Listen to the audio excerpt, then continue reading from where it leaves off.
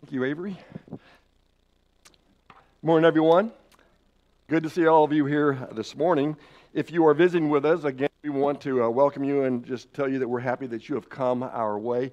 Listen, I don't know how often you have come to a Church of Christ or anything like that, but if you have any questions at all about anything that you have heard or seen this morning or experienced, or anything that you might hear from my lesson that causes some questions to come to your mind, certainly feel free to come up and talk to me about it afterwards. I'd count it a blessing and a privilege to be able to answer some of your questions. Some of your questions I may know, some of them I may not know, but I can at least get you close to it, and if I don't know it, then I can direct you to someone who possibly can. And so, anyway, we're just glad that you are here with us this morning. Before I get started, let me just make you aware of a couple of things that are coming up right directly. Beginning next Sunday morning, we're going to start having a coffee bar. It's going to be a self-served bar back in the fellowship area. You can come before services and gather together with some folks and just acquaint yourself with one another and enjoy each other's company. There will be coffee between the classes and the worship service. And then after services, if you just like to maybe gather back there and have a cup of coffee and just visit along with one another, then certainly take advantage of that. It'd be a great fellowship connection for you. And then let me tell you about something that's coming up here in about a month and a half, and that is we're going to have a song service called Acapella in the Park. It's going to be a community evening of singing together with one another. We've invited the congregation from Nampa and from Caldwell and Boise and Midvale and Fruitland. Anyway, we've invited sister congregations, and we're going to come together for just an evening of singing some songs with one another. There are going to be some singing groups that are there, but it's going to be a great night. And so let me encourage you to think about June the 12th. Prior to that, we're going to have a congregational picnic in the park at Kleiner Park. So I think it's going to be a great time. And so let me encourage you to be thinking about that date, June the 12th, as a congregational event and singing in the park. So let me ask you to use your imagination for just a moment. Imagine that you were the proprietor or the owner of a secular bookstore. Now, in most secular bookstores, in secular bookstores, they have a section that is called fiction, and then there is, of course, the non-fiction area.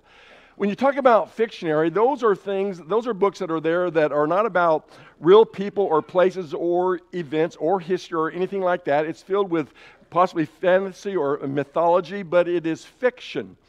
And then in the other section of the bookstore, you're going to have what is nonfiction. That's going to be things that are real, talking about real people who lived in time and space. It's going to be historical, factual. It's going to be historically truthful.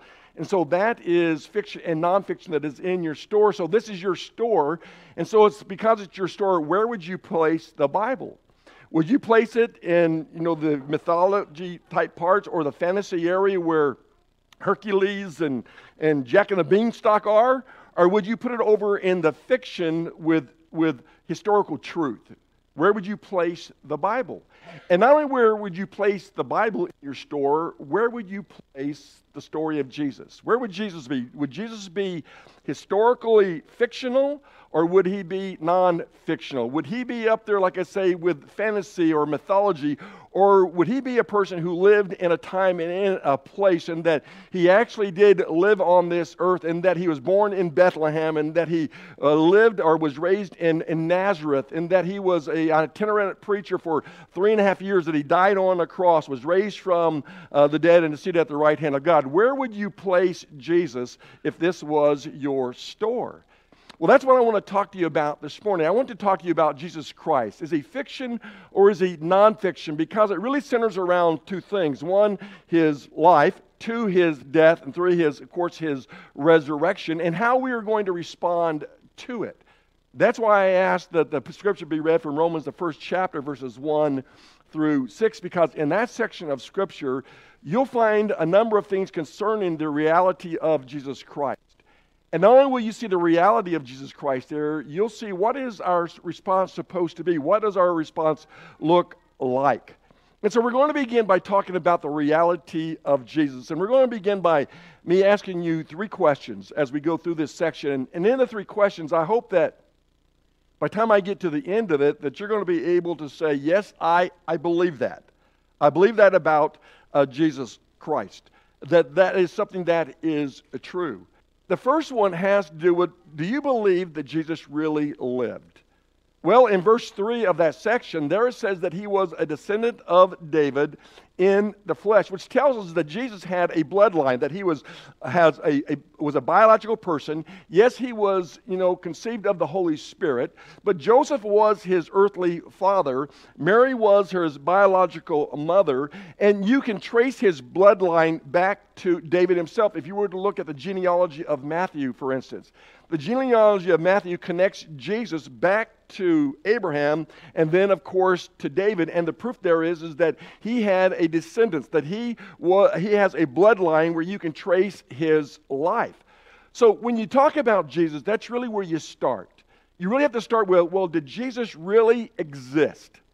Did he really exist in a time? And did he really exist in a place? Is there actually a historical record concerning Jesus Christ? Or is he fictional, like Hercules or Jack of the Beanstalk? Where is he?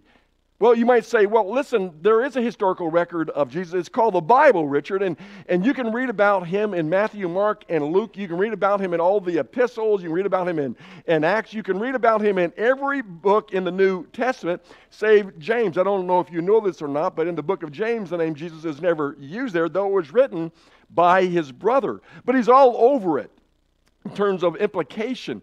And so you might say, well, the historical record is that Jesus lived. But I don't believe in the Bible. So since I don't believe in the Bible, is there any other evidence that says that Jesus Christ lived? Was there any extra biblical references to the reality of Jesus? Well, back in 90 AD, there was a fellow by the name of Flavius Josephus. Well, who is this guy? Flavius Josephus was a general in the Jewish army at one time. He turned traitor and moved over to the Romans and became a Roman historian. So he has no bent towards the Jews, really, in terms of their religion. He certainly is not a Christian, and yet he is a historian, and so as a historical record, he writes about Jesus Christ. Oh, in the book of Josephus, book 8, chapter 3, article 3, it talks about him. Now, you see that behind me, and you see the Greek in which he wrote it in, but here's it blown up called the Testimony of Flavian, or Flavianum. About this time there lived Jesus, a wise man, if indeed one ought to call him a man. In other words, what he's saying is not that he was not a man, that he was more than just a man, is what he's driving at. For he was one who performed surprising deeds and was a teacher of such people as accept the truth gladly. He won over many Jews and many of the Greeks. He was the Christ. And when upon the accusation of the principal men among us, Pilate had condemned him to a cross. Those who had first come to love him did not cease. He appeared to them, spending a third day restored to life, for the prophets of God had foretold these things and 1,000 other marvels about him. And the tribe of the Christians, so called after him, has still to this day not disappeared. Here's Flavius Josephus. He is not a Christian. He's probably not even a friend towards Christianity, and yet as a historian, he says, listen, there was a man called Jesus. He did walk, he did surprising things. He was condemned by Pilate, the prefect at that time, or governor at that time. He was crucified, he was resurrected, and the tribe, Christians, still exists to this day. That was Josephus. Some of you may be fans of studying Greek literature, and maybe you've heard of this fellow behind me by the name of Lucian. Lucian of Samosata. Let me just look at it. Samosata. And anyway, he writes an article, The Passing of Peregrinus. And in this, he talks about Christianity. Now, what you need to know about Lucian is Lucian does not believe in Christianity. In fact, he's very hostile towards Christianity, and he thinks that anyone who's a Christian's a nut, okay? And so he says these words. You see, these misguided creatures start with a general conviction that they are immortal for all time, which explains the contempt of death and voluntary self-devotion which are so common among them. And then it was impressed on them by their original lawgiver that they are all brothers from the moment that they are converted and deny the gods of Greece, and worship the crucified sage, and live after his laws. All this they take quite on faith, with the result that they despise all worldly goods alike, regarding them merely as common property. So here you have two individuals who are not connected to Christ. They have no bent when it goes toward that. And yet outside the Bible, there says, yes, there was a man named Jesus. Yes, there was a man who was crucified. And yes, the people worship him as a resurrected Savior. So you have beyond just the Bible itself, and there are others, but those kind of get you going to showing that there is extra biblical curriculum or literature that says, listen, there was a Jesus. He did live in time and space. He was not fictional. He is real. So the next question would be, well, okay, if you believe that Jesus Christ was real, do you believe that he really died on a cross? Can you say yes to that? Well, both Flavius Josephus and Lucian, they said that he was crucified. And the summary is that is if you were crucified, then you died. Well, for someone to die back in those days was not a strange thing. The Romans, they crucified tens of thousands of people. The general Cassius, who was also a proconsul in the Senate, at the top of the Senate there you remember, you've heard of Spartacus, the gladiator who was a slave who rebelled and led a huge rebellion against the empire itself. Cassius corrals them. Actually, he corrals them through Julius Caesar, who was a grunt soldier at that time, but he is able to defeat Spartacus on the battlefield.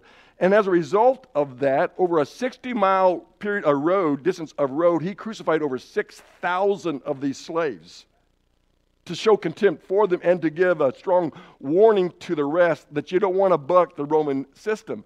My point is simply this, is that people crucified in that day was not a strange thing, but the scripture says that Jesus was indeed crucified by Pontius Pilate, who was the procurator or governor of Palestine at that time, and that he did die on a cross. So do you believe that Jesus Christ died on a cross? Here's the second question. Do you believe that Jesus came back from the grave? Do you believe that he's a reality? Do you believe that he died on the cross? And do you believe that he came back from the grave? Well, in order for a person to come back from the grave, you got to first have died, right? But, I mean, you have to believe that. Do you believe that he really died on the cross? Because there's some who believe that, don't believe in the resurrection because they don't believe he died in the first place. I can almost guarantee you, in fact, I know it's a fact because I've read too many sermons about it in terms of polemics, and where there are people in the United States, across the land, in America, who are on Easter Sunday, such as last Sunday, will tell you, listen, Jesus Christ did not resurrect from the grave. In fact, he didn't die on the cross. He really just swooned there. I'll talk a little bit more about that later. But he didn't die. It was a spiritual resurrection in your mind. Well, when I think about that, I think that's just utter nonsense. It's nonsense. Who is going to worship? Who's going to serve a dead Savior? Who is going to serve a liar? Jesus said that kill me, destroy this temple, and 3 days later I'm going to bring it back to life. He's talking about his body there. Jesus said he would resurrect, that he would die, but he would resurrect. And so who would follow someone who said one thing and did another? So it goes far beyond just a spiritual kind of experience that Jesus resurrected from the grave. He actually did resurrect from the grave. Some will say, well, no, listen, Jesus just lost consciousness or swooned, and later he is revived in the coolness of the tomb, and the followers, they nurse him back to health. I've seen that. That's called the swoon theory. I've seen that theory. I could shoot holes in that thing all day long. How did they get past a Roman guard whose job it was to make sure no one got to the body of Jesus? That's the concern, that someone would theft or steal the body of Jesus and claim him to be resurrected. So they put a guard whose lives depend on them stand in the grave. Who's going to move this huge stone out of the way? So many other arguments that you can do. Here's what I believe. I believe that Jesus Christ was stone cold dead when he took him off the cross, and that 3 days later he rose back to the grave. So there are those who say, well, no, Jesus didn't really die on the cross. A number of years ago, actually the magazine is still in existence, called Christianity Today. And in Christianity Today, they used to have a section in there called Dear Eutychus. Dear Eutychus was where they would ask questions of Eutychus, some kind of biblical or spiritual question, and he would give them an answer. It's kind of like a Dear Abby kind of thing. Do they still have Dear Abby in the newspaper? I don't ever read a newspaper, but anyway, it's where you ask advice from. And so this girl writes to Eutychus about Jesus Christ. It's called Dear Eutychus, and she says, Dear Eutychus, our pastor said on Easter Sunday that Jesus just swooned on the cross and that the disciples nursed him back to health. What do you think? Signed, Bewildered. Here's how Eutychus responded to her. Eutychus answered with the following, Dear Bewildered, I suggest that you beat your pastor repeatedly with a cat of nine tails, nail him to the cross with large nails, hang him in the sun for 6 hours, run a spear through his heart, embalm him, put him in an airless tomb for 36 hours, and see what happens. Signed, Eutychus. Seriously. I mean, think about what happened to Jesus. He's beat on the pavement. It wasn't 39 lashes. They could just beat on him until they got tired of doing so. It's called the mediary death. It means that people oftentimes died on the pavement, nevertheless making it to the cross, and then have nails driven through your hands and through the ankles of your feet, and have someone plunge a 3-foot spear up through your ribs, up into your heart, and you're going to come to consciousness in the tomb. It's almost laughable when you think about it. So what do you believe about the resurrection? First begins with your belief that Jesus Christ really died on that cross. In fact, it's the cross and the resurrection that separates people. There are those who say of Jesus, Jesus was a good example. He did good things. He was an incredibly great moral teacher, but he didn't resurrect from the grave. But to say that he died and came back from the grave, from the dead, that's what makes all the difference, and that's what separates people. That's what separates people concerning Jesus, that Jesus actually lived and that he died and resurrected from the grave. If you look at verse 4, there it says that Jesus was declared as the Son of God because of his resurrection. That word declared there, to me, doesn't quite cut it. It comes from this Greek word in Romans 1 and verse 4. It comes from the Greek word horizo. It's where we get our English word horizon from. It's a demarcation line. It's to define or determine or to declare. It's to set a boundary. And so what it's really saying there is that the horizon is where the earth begins and where the sky begins. That's the demarcation. For those of you who have ever been to the West Coast and maybe been to the Pacific Ocean and stood on the beach at a sunset, then you know how beautiful that is. You've seen the horizon. And so you see where the earth ends, where the sky begins, the horizon. Demarcation, if you will. When it says that Jesus was declared, it's saying that Jesus was horizoned. He was declared. It was determined that he was the Son of God, that he was the resurrection. And what this means is that the resurrection of Jesus Christ separates him from any other person on the face of the planet. He is the horizon. He's where life begins, ends, and where it begins again. No one else has done that. No one else has resurrected. Jesus is the only person who has ever come back from the dead and kept on living and is alive today. You say, okay, but what about near-death experiences? The key is the word near. Near death. That means they didn't die. Well, their heart stopped on the operating table, or this happened or that happened, but they didn't stay there. They came back to life, and they tell you about seeing the light or seeing this or seeing that, but it was a near-death experience. They had not died. In the scriptures, you can read about those who have died. I mean, you can read that Jesus resurrected Jairus' daughter, that Jesus brought back to life the widow Nain's son, that Jesus raised Lazarus from the dead. But guess what happened to all three of those? They all died again. They were alive for a while. What their experience was in the meeting, I don't know. We're not told. But they died, then they came back to life, but they died again. Jesus is the only one who has never died. Jesus is the resurrection, and his resurrection is what sets him apart from all other religious leaders. Islam would love it if Muhammad had come back from the death, but he didn't. He stayed dead. Confucius stayed dead. Buddha stayed dead. Jesus Christ is the only religious person who is, in fact, he's the only man that has ever come back to life and stayed alive after doing so. And Hebrews, the 12th chapter, and verse 2 says he's now seated at the right hand of God. So when it comes to Jesus, the resurrection, in his resurrection, there's only two positions that a person can have. Even in this room, only two positions. He's either a fact or he is a fiction. Now, listen, there's a lot of good people who believe that Jesus existed. Okay? A lot of really good people who believe, I believe Jesus existed. I believe he was buried, but they don't believe he resurrected. The fellow that you see behind me is the third president of the United States, Thomas Jefferson. Thomas Jefferson, he's admired by so many. He's one of the greatest minds when it came down to government or education or politics. But he was a deist. He wasn't a Christian. What's the difference? What's a deist? A deist is one who believes in a higher power. Are you saying that he did not believe in Jesus Christ? He believed in Jesus Christ. He did not believe that Jesus was the Son of God. He didn't believe he is God. He believed that he was just another man. In fact, Thomas Jefferson went through his Bible and he cut out every section. You can actually Google this if you want. You can see it at Monticello too, by the way. You can Google his Bible where he cut out all the miraculous things in the Scriptures because he didn't believe in those things. He just cut them out. He just smorgasborded his way through the Scripture and said, I don't believe that, so that comes out.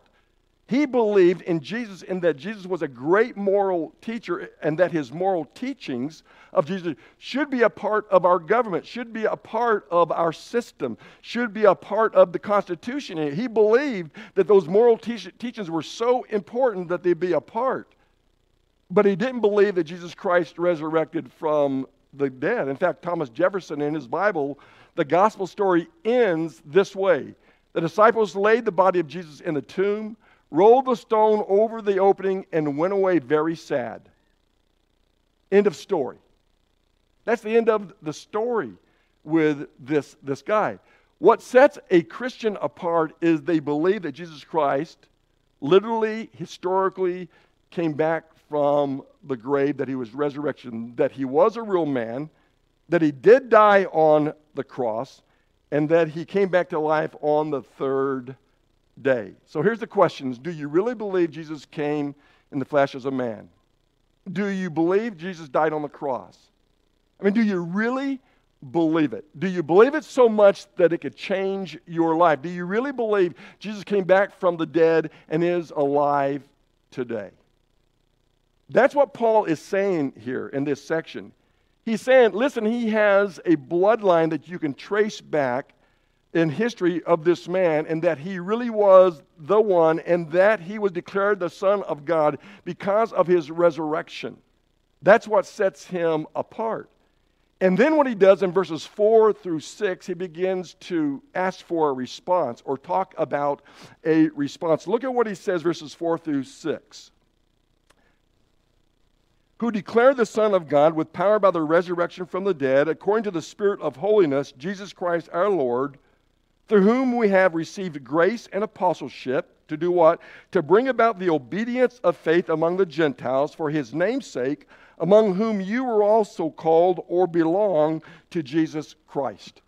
So what he's saying is that, listen, you can know in your head, that it's possible to believe in the death and the burial and the resurrection of Jesus, that it's a historical fact, that it's a historical event, and it never change your mind. It's possible for that to happen. For instance, fact or fiction.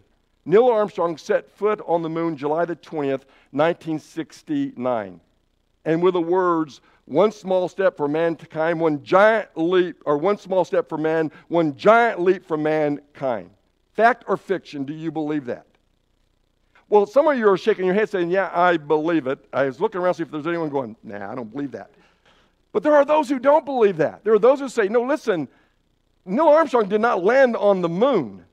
That was done in a Hollywood studio, is where they came up with that, because if you could see the flag as close as I am here, that flag is waving. It's waving. So there's wind. There's no wind on the moon. I don't know. I've never been to the moon.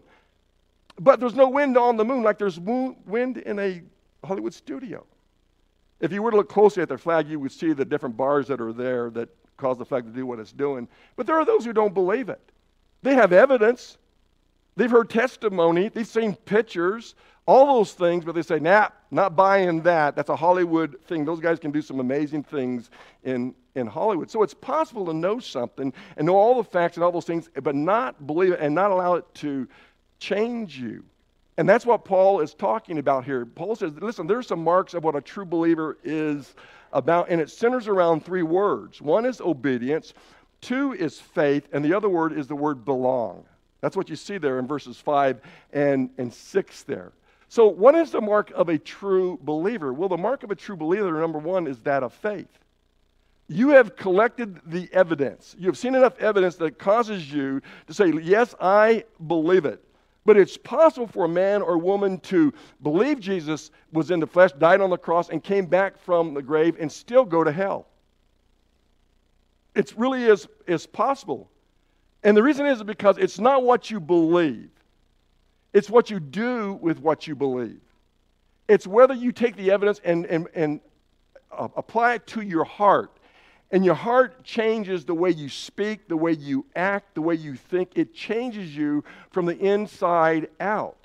And so Paul says, listen, obedience doesn't come before faith. Faith comes before obedience. Faith produces obedience. And obedience causes us to belong to something or to belong to someone. So when you talk about belief in Jesus, you're talking about total trust. You're not talking about a mental agreement. Okay? It's more than that. So you can believe all the statements about Jesus in your head, but you don't trust him. And it's not until you trust him or entrust your life to him that it becomes someone that is real to you. Let me see if I can explain it to you this way. What is trust? Well, let's take, for instance, an airplane. There are those who are fearful of flying. In fact, faith in Jesus is like flying in a lot of ways. There are those who are fearful of flying. I'm not, disparaging you in any way. I get it if you're afraid to fly. I have friends that are afraid to fly. But you're afraid to fly. But you believe it. You believe that people fly.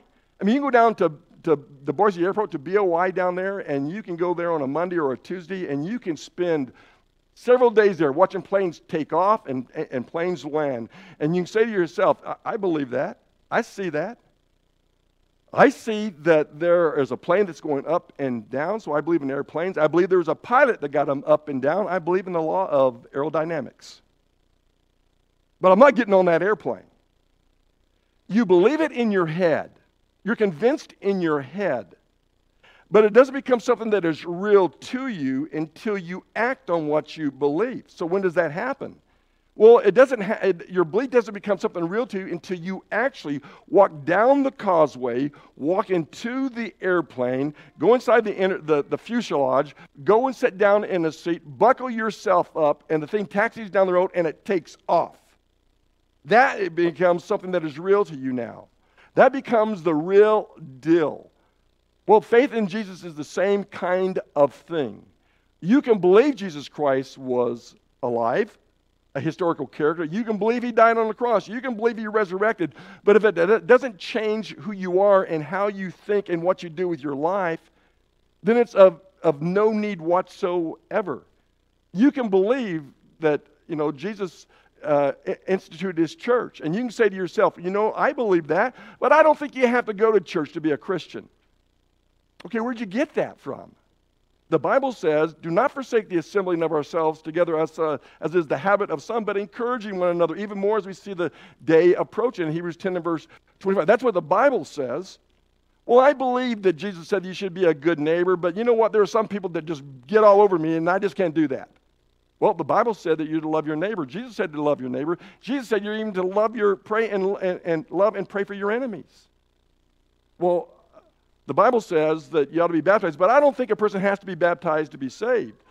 Well, Jesus said you had to be. Jesus says, go and make disciples of all nations, baptizing them in the name of the Father, Son, and the Holy Spirit. Go and preach the gospel to all creation. He that believeth and is baptized shall be saved. On the day of Pentecost, Peter in his first gospel sermon, when they asked, what must we do? He says, repent and be baptized, every one of you, in the name of Jesus Christ, for the forgiveness of sins, and you shall receive the gift of the Holy Spirit.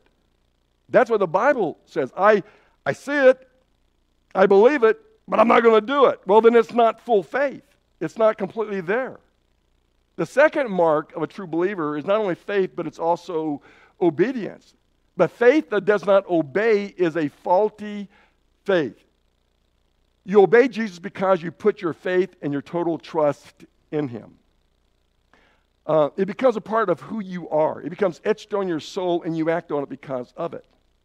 When I was going to school in Dallas, I went to church, attended church at the Cedar Hill Church of Christ there. And we had a preacher, and his name was Dean Kilmer. Lovely man, great guy. One of the most positive guys I've ever known. He and Shelby Kreider have been great friends. But super positive. And Dean Kilmer, for the 2 years that I was there, every Sunday morning he began his sermon by saying, this is the day the Lord hath made, I'll rejoice and be glad in it. Psalm 118, verse 14. This is the day the Lord hath made, I'll rejoice and be glad in it. He said that every Sunday. 102 times I heard that verse of Scripture. This is the day the Lord hath made, I'll rejoice and be glad in it. Two things result because of that. One is you go, oh no.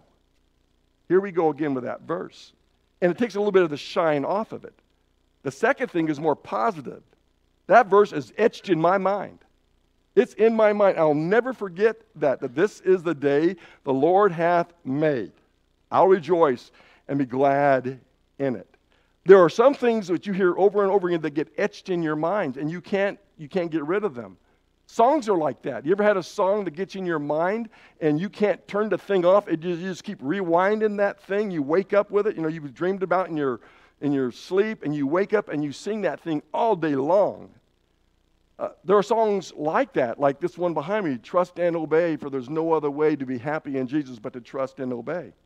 Trust and obey, for there's no other way to be happy in Jesus but to trust and obey. You'll be singing that all day today now.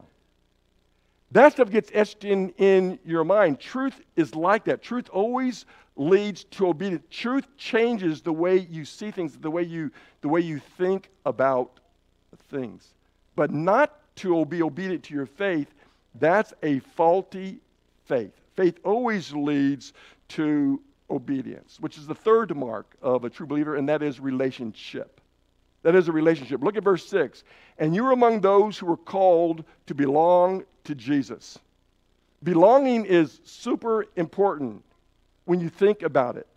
For instance, if you were to, your family went ahead of you and they went to the restaurant, and you show up a little bit late, and you go up to the maitre d' and you say, listen, I'm here to eat dinner, and they said, do you have a reservation? And you say, well, no, I don't. You see those people over there at that table? I belong to those people over there. My wife sees that I'm talking with the maitre d'. She gets up and she walks over to me, and she says to the maitre d', he belongs to me. I belong to her. There's a relationship that is there. That's what that is talking about. He is saying because of Jesus' reality, because of his death, his burial, and his resurrection, there is a relationship that is caused because of our obedience to our faith that causes us to eventually to belong. The question then has to do with belonging to Jesus. And so my question for you this morning is, do you belong to Jesus personally? Do you belong to him personally? Do you know him on a personal level?